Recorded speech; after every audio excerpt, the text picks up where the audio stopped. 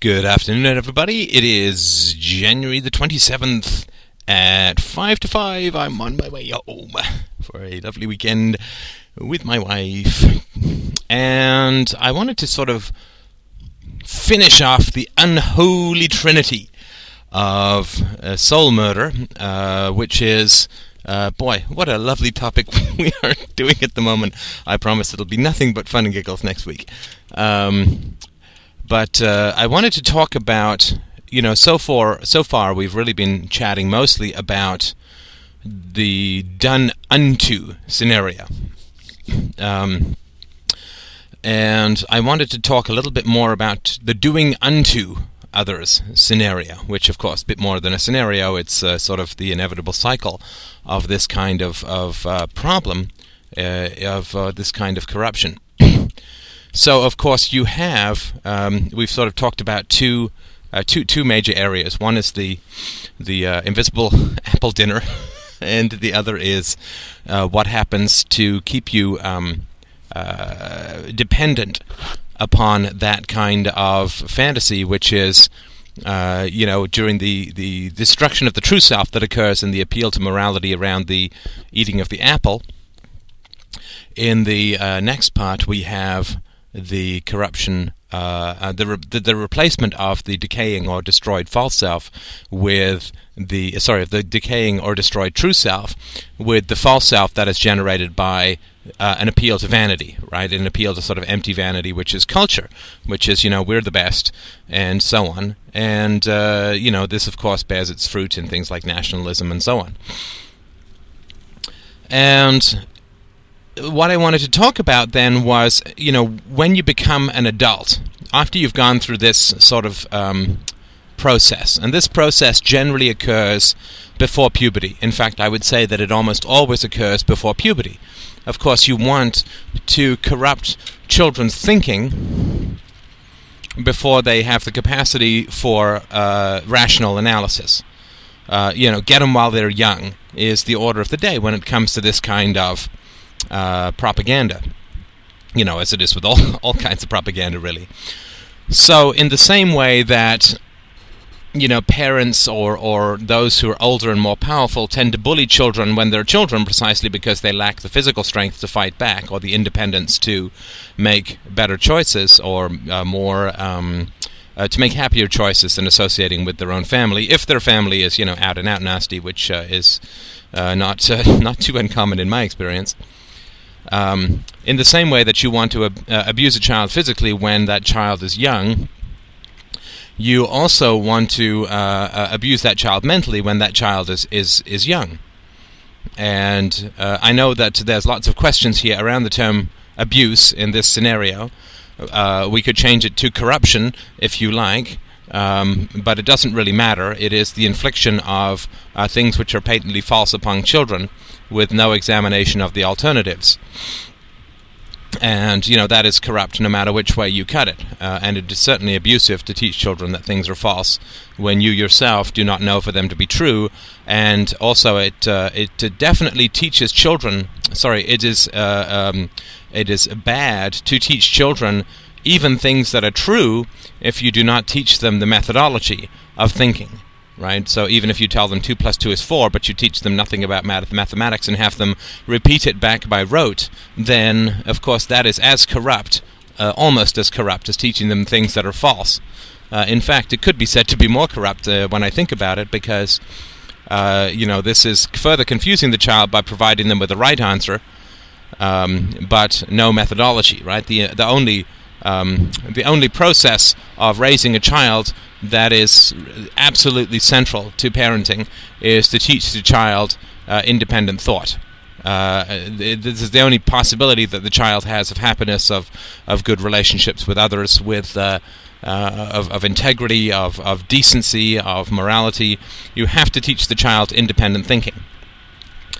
And this means, of course, independent and thinking is sort of redundant, since you can't think collectively. But you absolutely, first and foremost, want to teach a child how to think, how to reason, how to determine truth from falsehood. Otherwise, of course, you are completely crippling their mental faculties. So, in that, that's what I mean when I talk about corruption. And of course, the reason that parents know that it's corruption is that they don't accept it in other areas, right? I mean, if I were to say to somebody who is, 30 years old, listen, you come and work for me, and I will give you an imaginary paycheck that is really real, but, you can't ever cash it, or you'll be able to cash it after you're dead, or, whatever. You can only cash it in the 18th century or something. Then, of course, they would just laugh at me and say, look, you're not giving me anything of value here, because, a paycheck which I can't cash in this life or in this time frame is not a paycheck at all. It's just imaginary. And so that's how you know for sure that the parents are corrupt, because they absolutely do have the ability to tell a real gain from a false from a false gain,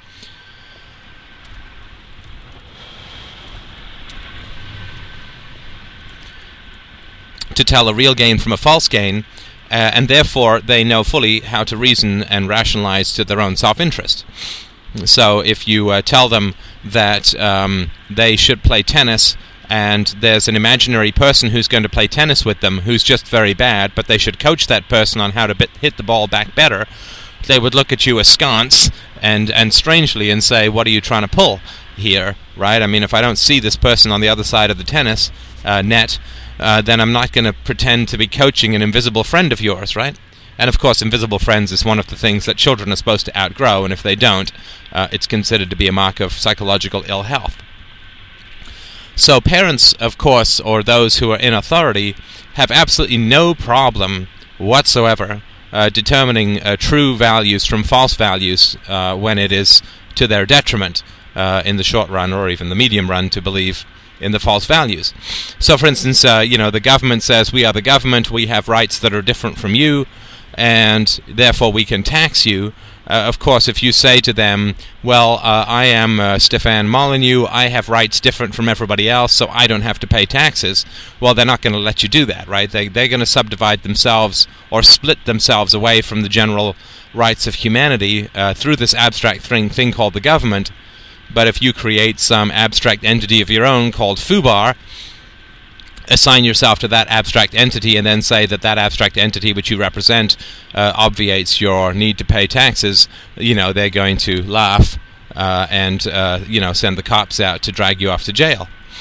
Because of course the true facts of the matter are, if you are rational enough to invent a false absolute which you can claim to represent, which is the certainty, the certain knowledge within a situation, then you obviously know enough to manipulate logic to your own self-interest or to your own advantage, and therefore you're fully responsible for the corruption of thinking which you're undergoing.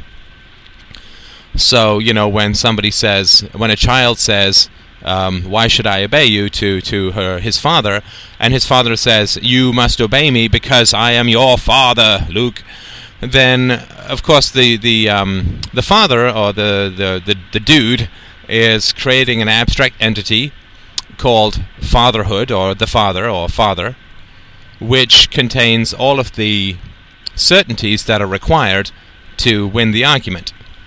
Now, of course, to allow the child the same capacity is obviously not allowed, right?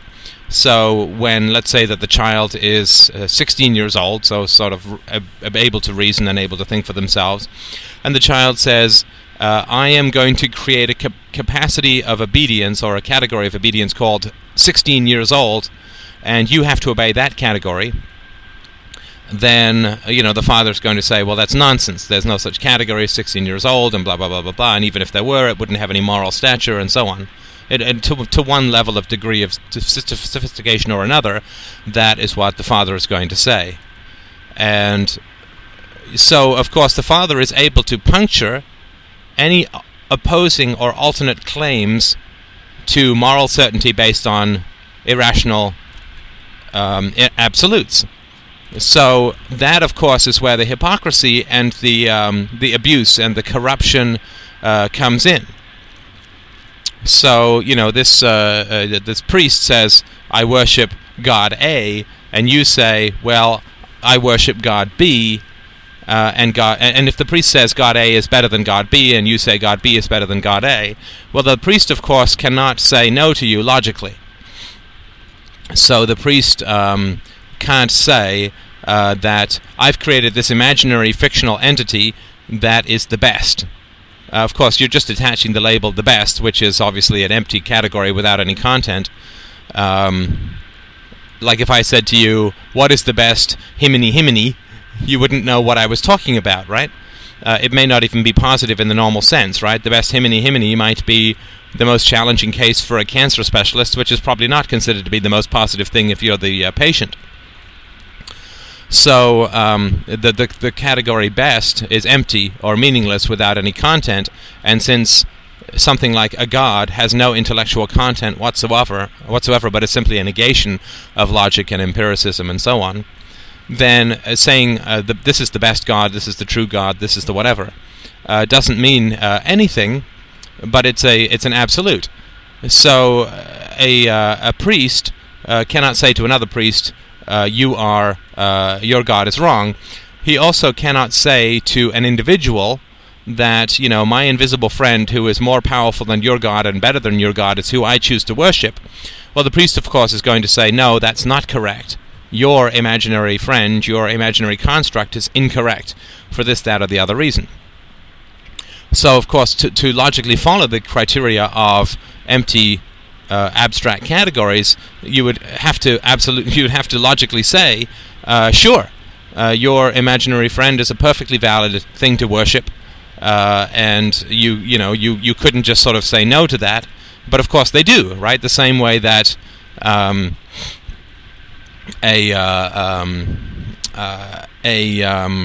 person who says, for instance, you must obey me because I'm older than you, right? I mean, in every, like, so let's say the mother says, you must obey me because I'm older than you, and therefore you must obey me without question, and blah, blah, blah. Now, if her husband happens to be older than her, then logically, of course, the husband should say, well, you are now younger than me, and therefore you, my wife, must obey me without question and without any independent thought. But of course, the mother doesn't do that, right? And so all of these categories that are generated in order to bully other people are not ever accepted by the people who create them as logical categories in and of themselves, right? Because somebody who had a logical category in and of itself would be curious about situations or circumstances under which that construct didn't work, right? So if your mom says to you, if she says, well, I don't know what is right or wrong, but I'm going to think about it, and I'm going to come up with a moral rule called the oldest person wins, and the youngest person must submit without any complaint and without any questions. Well, if that was genuinely her process of thinking, then she would say to you, you have to obey me because I'm older, and then you would say, well, you don't obey Dad, and Dad's older, and then she'd say, I hadn't really thought of that. That's an absolutely excellent point. Let's sit down and talk about it. And congratulations on reaching the age of reason. Similarly, if you have an older brother or sister, and whoever is older gets to obeys with is the master without any interference, then what happens if your mother and your older brother or sister give you a contradictory instruction? Well, you have two people who are older who are then giving you instructions which conflict, and so there's no way to know, of course, who to obey, and they're in an impossible situation, which means there's a flaw in the logic, which means that the rule is probably immoral. One of them is, for sure. So, if those who came up with these rules that they claim as the basis for their justifications actually formulated those rules based on thought, then once a contradiction was pointed out, they would go, oh wow, that's pretty interesting, maybe I should change my mind about that. But they never do. They never do. All they do is they come up with some other justification. So for instance, George Bush these days is on the sort of rescue the war in Iraq kick, right? Because they're not done bleeding the treasury dry and pillaging the taxpayers, so they have to keep it going. So he's saying, well, look, everybody in the whole wide world thought that there were weapons of mass destruction in Iraq. So, you can't blame us. Well, of course, that's not true at all. Those who did believe that there were weapons of mass destruction in Iraq were those who were fed intelligence either by the CIA or the U.S. intelligence agencies, or by the Mossad or the Israeli intelligence agencies. And of course the Israeli intelligence agencies had an enormous incentive to get rid of Hussein, because Hussein was funding the PLO and Arafat and so on, and directly paying the survival benefits of those families that had a member that was a suicide bomber, and destabilizing the region. And in the first Iraq War he sent Scuds into Israel and so on. So, no, it wasn't like every country in the world had all these constellations of spies deep in Iraq who were, trying to figure out if there were weapons of mass destruction, and they all independently came to the same conclusion. That's nonsense, right? That's just a complete fiction. Now, of course, George Bush is completely aware of this. He knows for an absolute fact that the U.S. had, intelligence and was paying Chalabi and all these people who came out of Iraq to give them information that would lead to a war, and that he knew that the Israeli intelligence agency, not noted for its objective adherence to facts, that this agency also had a strong self-interest in getting the U.S. to invade Iraq.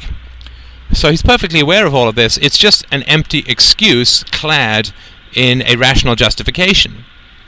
And it's an empty excuse clad in a rational justification, because as soon as you apply the same logic to something else, then it doesn't really matter, right?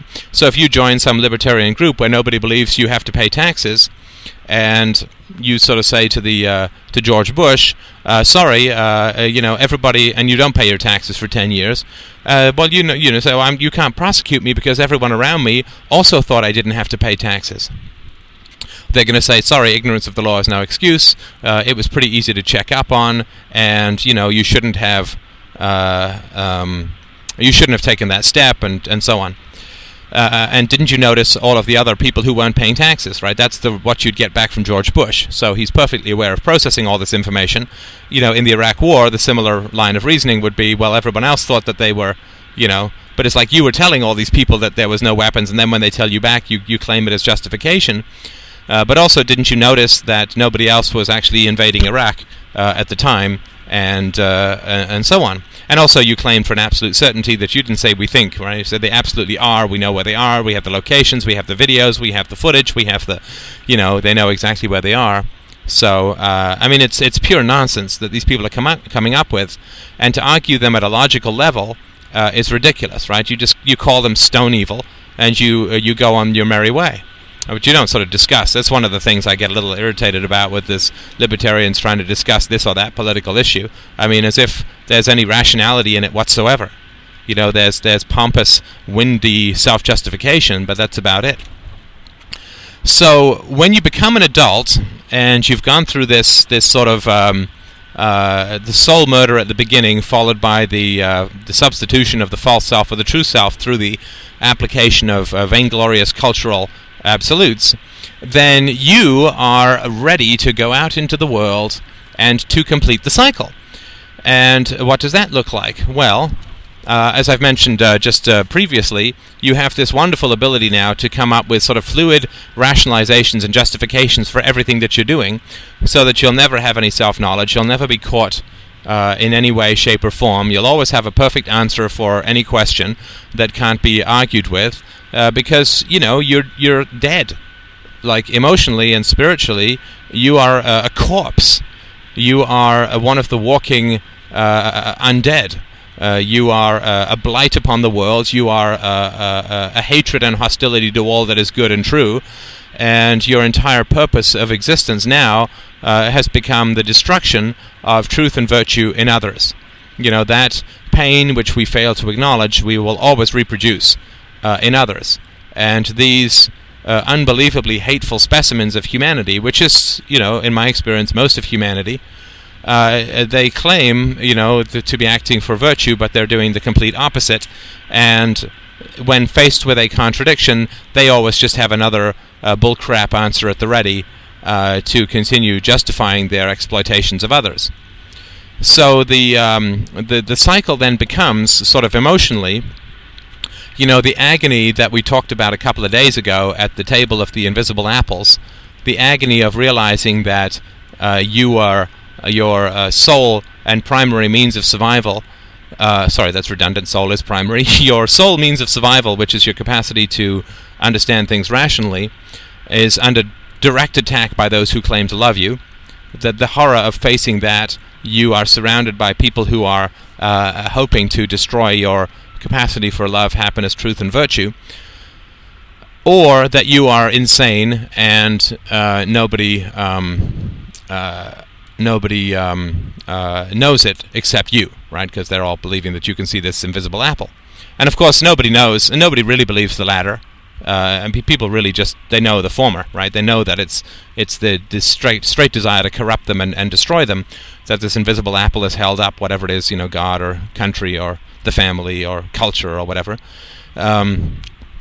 So they know for a fact that they're trying to be corrupted and destroyed, and the agony and terror of that, right, gets repressed, and it gets suppressed initially and then repressed eventually, so that you no longer feel that kind of pain and horror. But that pain and horror still exists in the world, right? And whatever we don't permit ourselves to feel, we end up causing other people to feel like 10 times over, right? So that's why the sociopath who's gone through so much horror in usually his early life feels no pain or guilt, but is continually cruel towards others, because the pain and the guilt are facts of reality, and they have to be manifest somewhere, and therefore they get manifest as vicious behavior towards others with no guilt or shame. So if you don't acknowledge the agony of this early and incredibly successful assault upon your personality and your being, then what happens? Well, whenever you are in a situation of power, whenever you face somebody who is dependent upon you or who is in your control in some manner, what happens psychologically is you get these faint echoes of that early pillage of your personality, this sort of early rape of your natural faculties. And the sort of whiff of that pain, and I'm not saying this happens at a conscious level, but the whiff of that pain causes you to react aggressively. Right? You faced incredibly extreme aggression against yourself when you were young, right? The worst kind of aggression, which is a soul murder. And then when people are now dependent on you, this primarily happens with children, but it can also happen if you're a TA. It can also happen if you work in a daycare, or you have younger siblings, or you have employees. It doesn't have to necessarily only occur when you have children, but the subterranean agony of what it is that occurred for you is always manifest then when you're in a position of power.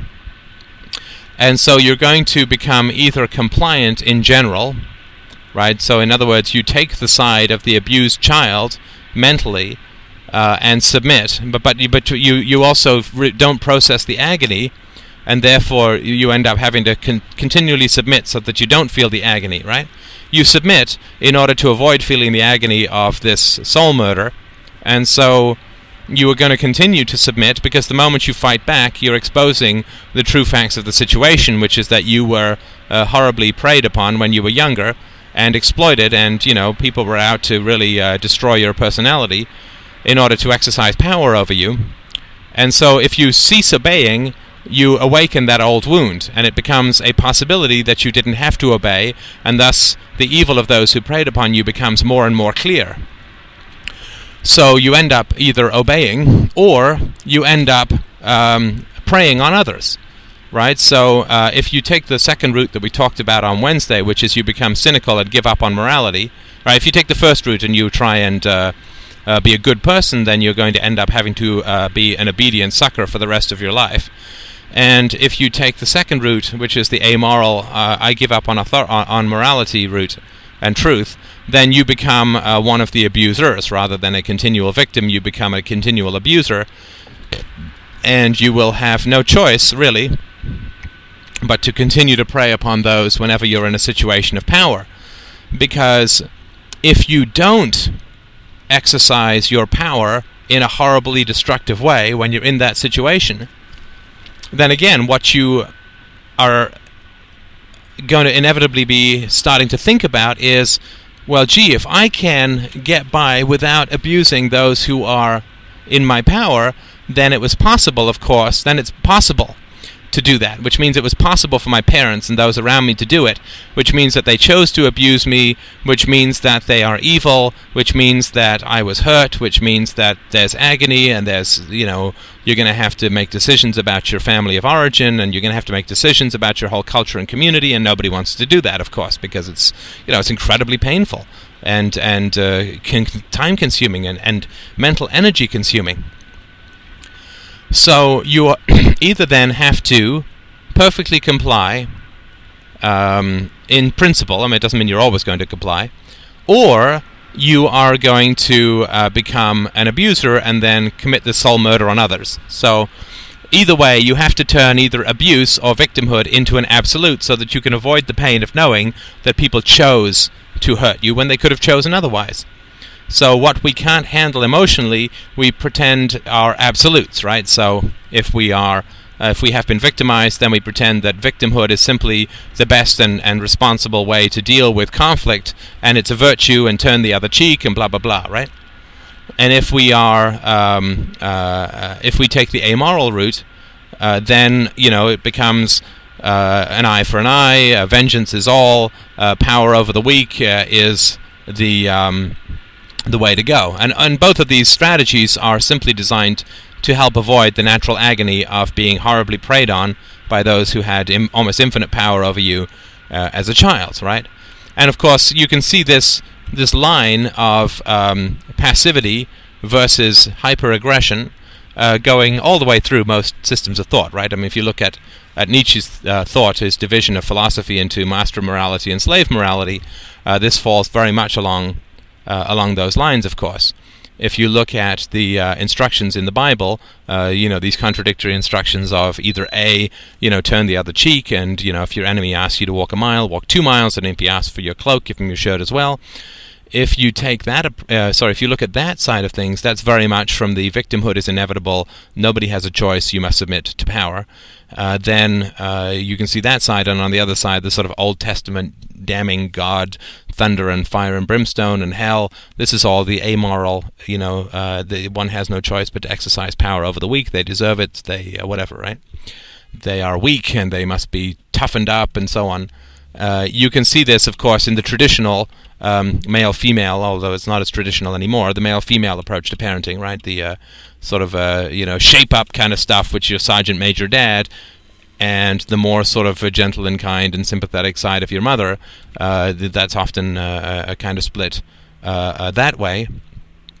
You also see this, of course, in the sort of the velvet fist of government, right? So on the one hand, you chose us, and we are your responsibility. Say the politicians, you voted for us, and this is the system, and so on. And it's a fundamental value to help the poor and help the sick, as I was talking about this morning. And that's sort of the victimhood side of things. That you are responsible for us and you created us as the voters and so on, so you have to obey. And the second, of course, is that if you don't do what they tell you to do, then they'll rain down the police and the military on you and shoot you if you don't go along with things. And that, of course, is the sadism side of the sort of masochism and sadism continuum. And so the effects in the long run are perfectly constellated to exploitation, right? For exploitation to occur, you need two parties. You need somebody to exploit and somebody to be exploited. So what you really want is obedient people who are in the majority and a minority of sadistic, cold, hypocritical, and pseudo-moralistic exploiters. And these can be either those who do it verbally through politics or violently through the military, or like if you're a military man or a policeman. So, this is how the system perpetuates itself, how it reproduces itself, I guess you could say. in that you have a majority, and it has to be a majority of compliant people, because if you have a majority of aggressive people, then the society self-destructs. Right, so if you have a majority of sadists, you end up with, Nazi Germany, right, where you just have, and even they, the people who paid taxes and obeyed the government were by far in the majority compared to those who, preyed on the population and murdered so many people.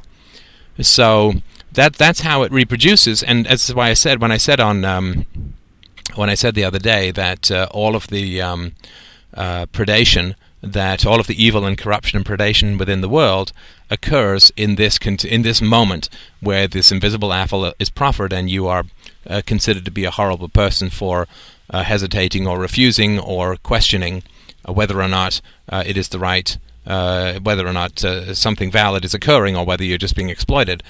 This is why, because this moment, this dinner table from hell, is what pushes you sort of inevitably into this, either you are going to be an aggressive exploiter, or you are going to be a passive-aggressive, self-justified, hypocritical, well, both sides a hypocritical victim. And, all of it is to avoid the amount of pain. And I think if you understand the agony that the world is in at the moment, the agony that the world is in at the moment is mind-bending. It is just beyond description. It beggars description. Even if you take out of the equation all of the horrible countries with theological dictatorships and military dictatorships and juntas and all that, then you still, and even if you just look at the West, the amount of agony that is in the West at the moment is just staggering. The West is in its death throes of, irrationality. But with all the added bonuses of the products of a rational framework of capitalism, which is, the guns, the bombs, and so on, paid for by taxation, but produced by the market, or through the products of the free market. So the West is absolutely in its paroxysm of death and destruction, sort of mentally. And this is why nobody's relationships are very satisfying. Except for, maybe if you've gotten this far in the podcast, you might be one of the people who has seen through some of this stuff. But, it's why people's relationships are so unsatisfying, and why everybody's so, why the good men are all full of jumpiness and the bad men are all full of conviction. And so this situation, which is occurring, this agony that's in the world, and the agony, of course, that the West, through foreign policy, is inflicting upon the victims, is just staggering. The genocidal impact of foreign policy on external countries, particularly from the West, is just beyond belief, right? It also beggars description, though perhaps I'll take a stab at it this weekend. But if you get a sense of the agony of the world, then you get a sense of the horror of this moment around the table, when you are offered this fruit that has no existence, and told that you must believe in it or die, to one degree or another, or be condemned at the very least. The agony that is spread out through the world and manifested across many decades of a man's life, or a woman's life, that is the effect of this unbelievable betrayal and destruction and the soul murder that occurs very, very early in life. And that's what points people towards these two poles of sadism and masochism, and that is, what at root we need to oppose. That's what at root we need to fight. Because if we can't fight that early moment, and in ourselves is where we need to fight it first, right? That's where clarity has to come from, is through the acceptance of the agony of that initial moment of ultimate betrayal and destruction. If we can't accept and fight that within ourselves, we're not going to have any luck trying to fix and fight anything in the world, because the strength that comes from self-knowledge and the acceptance of the horrors that were perpetrated upon us as children by our parents, by our school teachers, by our priests, by our politicians, by our community leaders, by everyone, sort of epistemologically at first, or metaphysically actually, all of that then flows into the corruption that we see into the world. And there's really no point trying to fight that corruption without first being aware of its source within ourselves, and re-experiencing the pain and horror of that early betrayal, so that we can become strong and passionate and integrated, and that way we can have an effect on the world that probably has never, ever been seen before. Thank you so much for listening. As always, I wish you all the best.